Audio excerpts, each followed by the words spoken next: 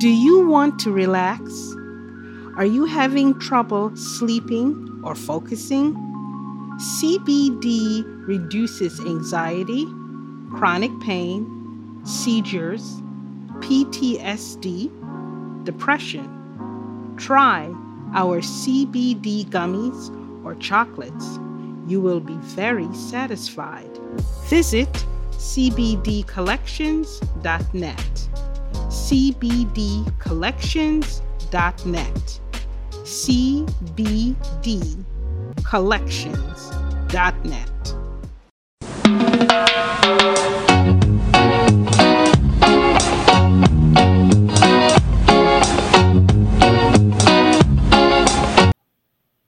Hello, everyone. Welcome to another conversation. As always, we bring Jamaicans from all over the world doing exciting, positive things. And tonight we have Judith Fallon Reed. She's a published author, screenwriter, filmmaker, and speaker. Judith is a writer and director of executive produce of the award-winning gospel movie. She's uniquely qualified to share her experiences, miracles, and lessons with others who need to hear her message of hope, love, and power. As always, my co-host, Chris Daly, is going to do the interview. So take it away, Chris. Thank you, Janice, and welcome, Judith. It's good to have you here. Thank you. It's wonderful to be here. Thank you wonderful. for having me. Well, I've been looking forward to this dialogue with you, and seeing your book and the like has given me say, wow, we're doing this kind of great work. And so, folks, you get to hear a lot from this later this evening. But let's get to know you a little first before we get to your enormous talent pool. So tell us a little about your Jamaican roots. Well, my Jamaican roots go all the way down to my navel string cut and buried on that tree somewhere in Jamaica. Born in Kingston, raised in Mandeville and Montego Bay, went back to Kingston as for college. Left Kingston, moved my family then to Oteria. So I am a Jamaican of all kinds. I am deeply rooted. Didn't come to America until I was in my 30s. So all my, most of my working years, everything was in Jamaica. And even I've lived in America for 25, 26 years, but I'm in Jamaica 3-4 times a year because I never really left. So my roots are pretty deep. That's really deep. It's a talented Jamaican like yourself. As we say, your repertoire of talent is broad and deep. When did you discover that you get these special, talents that they became evident? I think I have to say that I first stepped on stage at age 4. I was I was an angel in the Christmas play. The angel that brings the good news, the tidings of great joy. And I started writing, I would have to say, at that age. The sun is bright, it gives off light, it shines by day and not by night. That was my first poem, believe it or not. And I still remember it. I must have been 3 or 4, and I still remember it. But I've always had a passion for anything at all that has to do with the arts. And I found out at a very early age that I was gifted in many different areas of art. I used to sing, I danced, I used to teach dance at one point, I did drama, I did sculpting at one point. I wasn't necessarily great at it, but I did do it. I dabbled in a little bit of painting, and I just found that anything at all that had to do with creativity was something that I was passionate about since I was a little girl. So were there family members in particular that actually saw these gifts, and actually helped nurture and give them substance?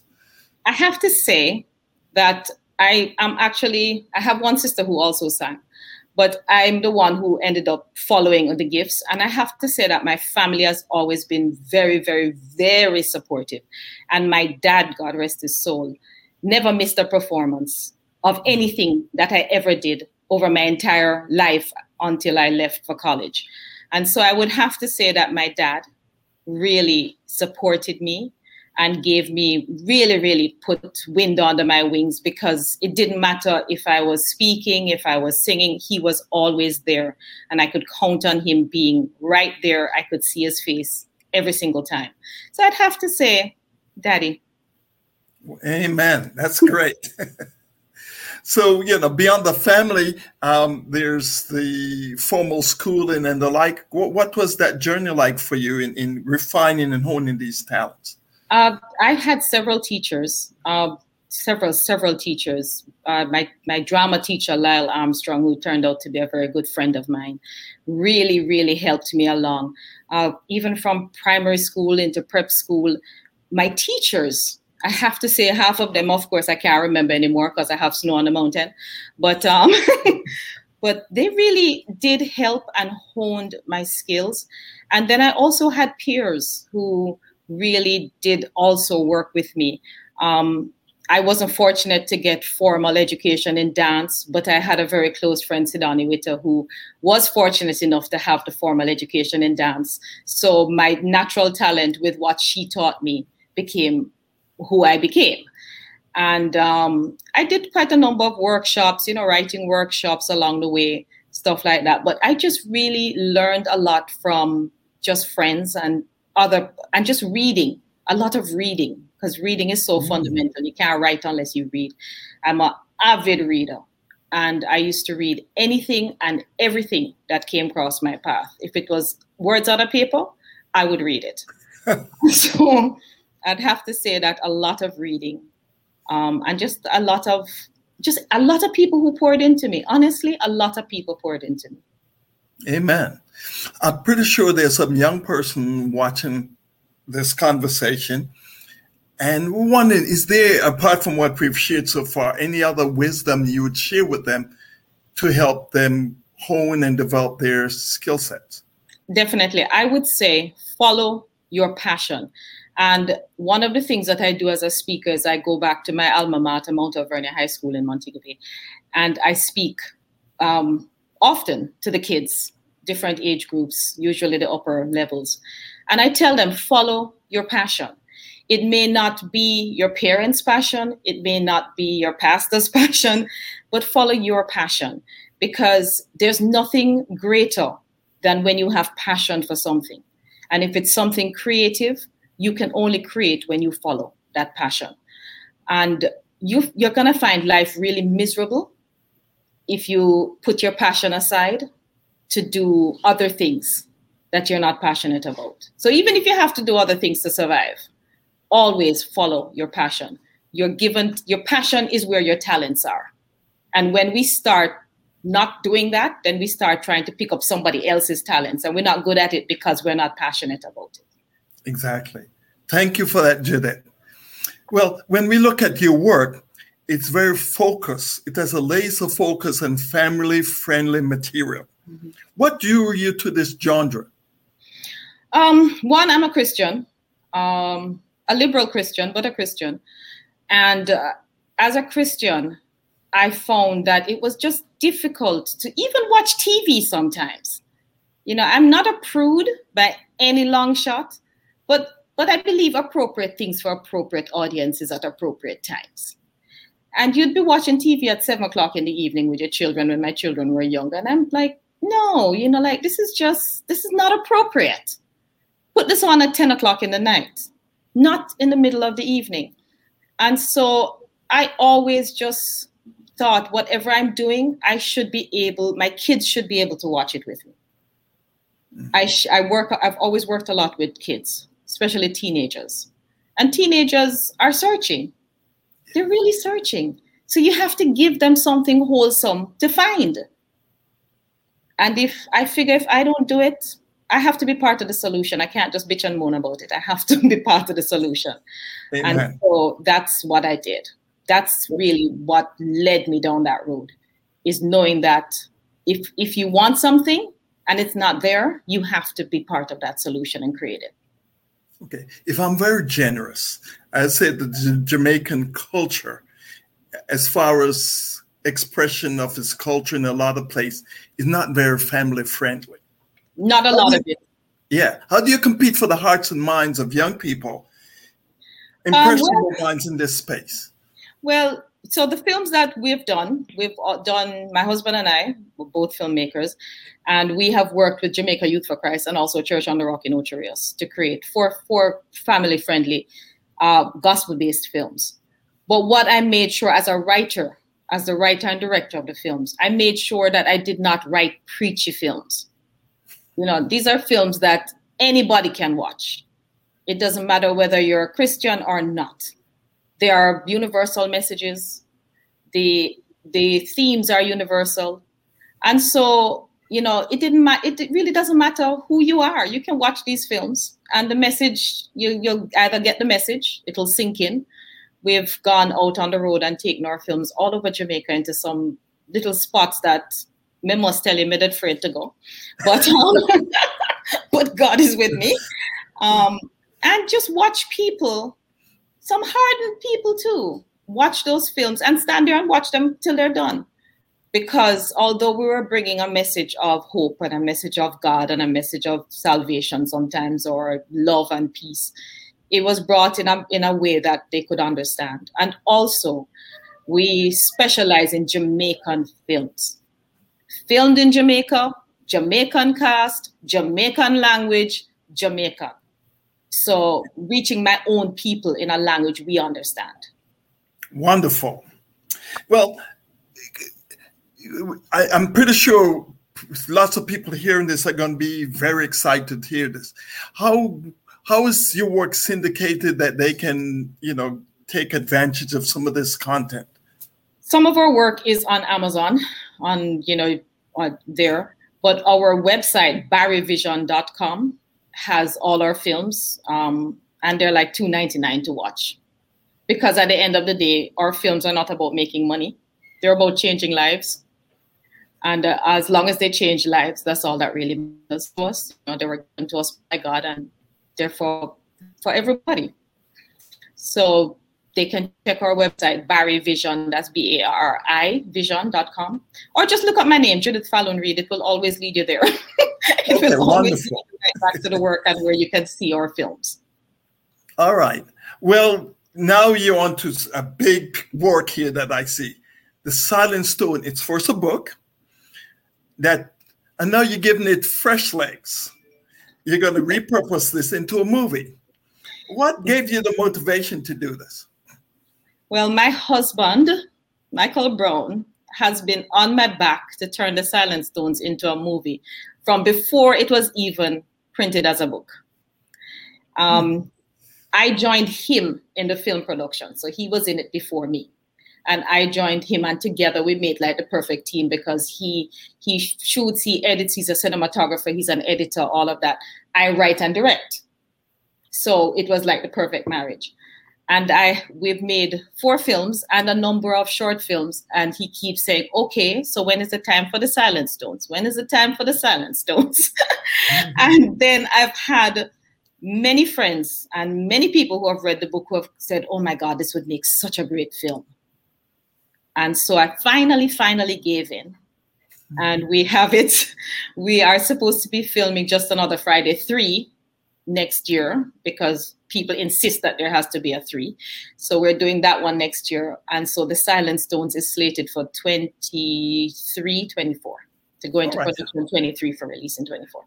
For those people who have been unfortunate not to have a copy of the book and know the story, could you give us an executive summary of the storyline and some of the takeaways that you'd like to share in that offering? So The Silent Stones is one of what I think 9 books that I've written, but it's my favorite. It's the one that I call my masterpiece. It's because it's actually the only one that is 100% fiction. My mind just went to work. But I have a friend of mine who had inherited this house that has been around from just post-slavery. And he didn't know what to do with the house. And I just thought, imagine if the stones in this house that has seen so much happen over centuries started to talk. And so this story is about a young man called Dante, who his mother, he's American, His mother doesn't want him. She's Jamaican. She doesn't want him to know anything about Jamaica. She's divorced the country, divorced her family. She wants to have nothing to do with them. And now he's 25 and he has decided that he wants to find out about his heritage. And he finds out that his great-grandmother, Grammy Maud, is dying. And he figures she's dying with all the stories of the family. And that's the only way he's going to find out. So he comes to Jamaica, first time in Jamaica, to meet her, to get the stories. And he finds out so much more than he ever expected to find out, because the house they live in was a house that an overseer would have lived in. Way too fancy for a Black family. But this family is a mixed Black family. And so there are a lot of stories that go back, and it takes you between the throwback to what happened during slavery and post-slavery, and how this family came to own this house. And as he learns more, the stories start to come out of the house, so to speak. Wow. Yeah. What a rich storyline. This is incredible. I can't wait to see the movie.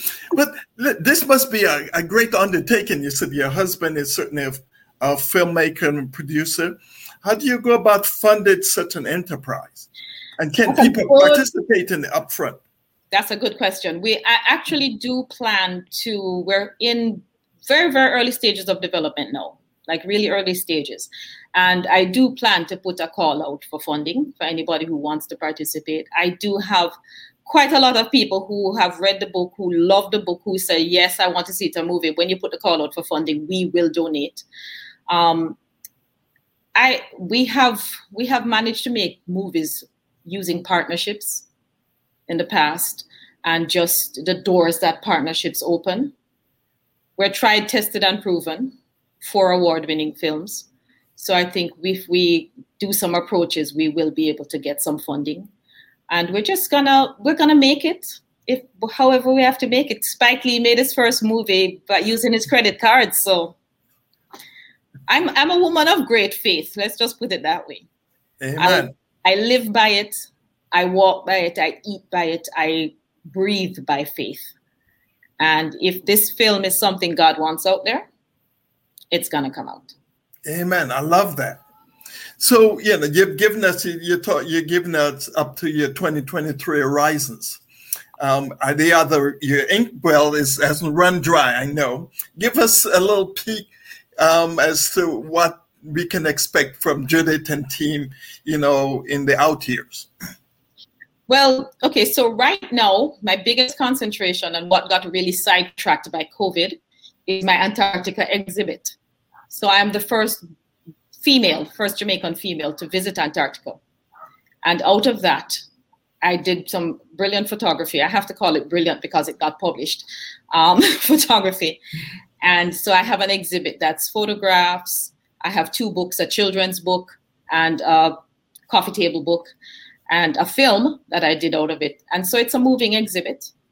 And so I'm actually turning my attention back to that, getting that back out on the road to be able to just take it to different places around the country, around the US. It did extremely well in Jamaica. It's supposed to go back. One of the other things that's really on the back burner because of COVID that needs to be moved back to the front burner next year is the Travel to Educate program, which came out of the Antarctica exhibit. We did a Students' Day, and about almost 400 children from all over the island came to see it and to learn. And it was such a big hit that with the library service and the National Library, we decided that each year we would do something similar. And so I need to take Antarctica back and take it around the island. And then I have 2 children's books that I'm working on. I actually enjoyed writing the children's books. I think I'm probably going to dabble a little bit more in that area.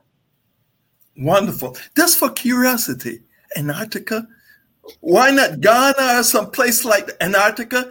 What gave you the curiosity to do something like that? I like different stuff. I like adventure and I like different stuff. And I used to be, so marketing is my discipline. That's what I studied in school. And I used to be the marketing director for this very small cruise line that did exotic destinations. And one of them was Antarctica. And I used to do all the writing, but it was all from research and from talking to the crew and stuff. And I was like, I really wanted to go. And so I got the opportunity to go and I jumped at it. And I figured, you know what? You can go to all the other places at any time. Regular flights go there. You know, it's a once in a lifetime you're going to get the opportunity to go on an expedition ship to Antarctica. You know, so and to step on the continent, not just see it, but to step on the continent. So I do want to go to Ghana, but Ghana isn't going anywhere, and airplanes fly to Ghana. Boy, Judith, you have a bold bucket list, and thank you for engaging with us and sharing, not just to your voice, but to your art and to your, putting words in other people's to give voice to all of this good stuff. Finally, is there any final word of wisdom you have for our audience this evening? Final word of wisdom: one life. One life. Go out there. God made this amazing, big, beautiful world. It's still a big, beautiful world with all the horrors that are going on. It is still a big, beautiful world, and you only have one life. My favorite saying is, I'm not a tree, I can move. And I suggest that you check it out. Check out the world and live.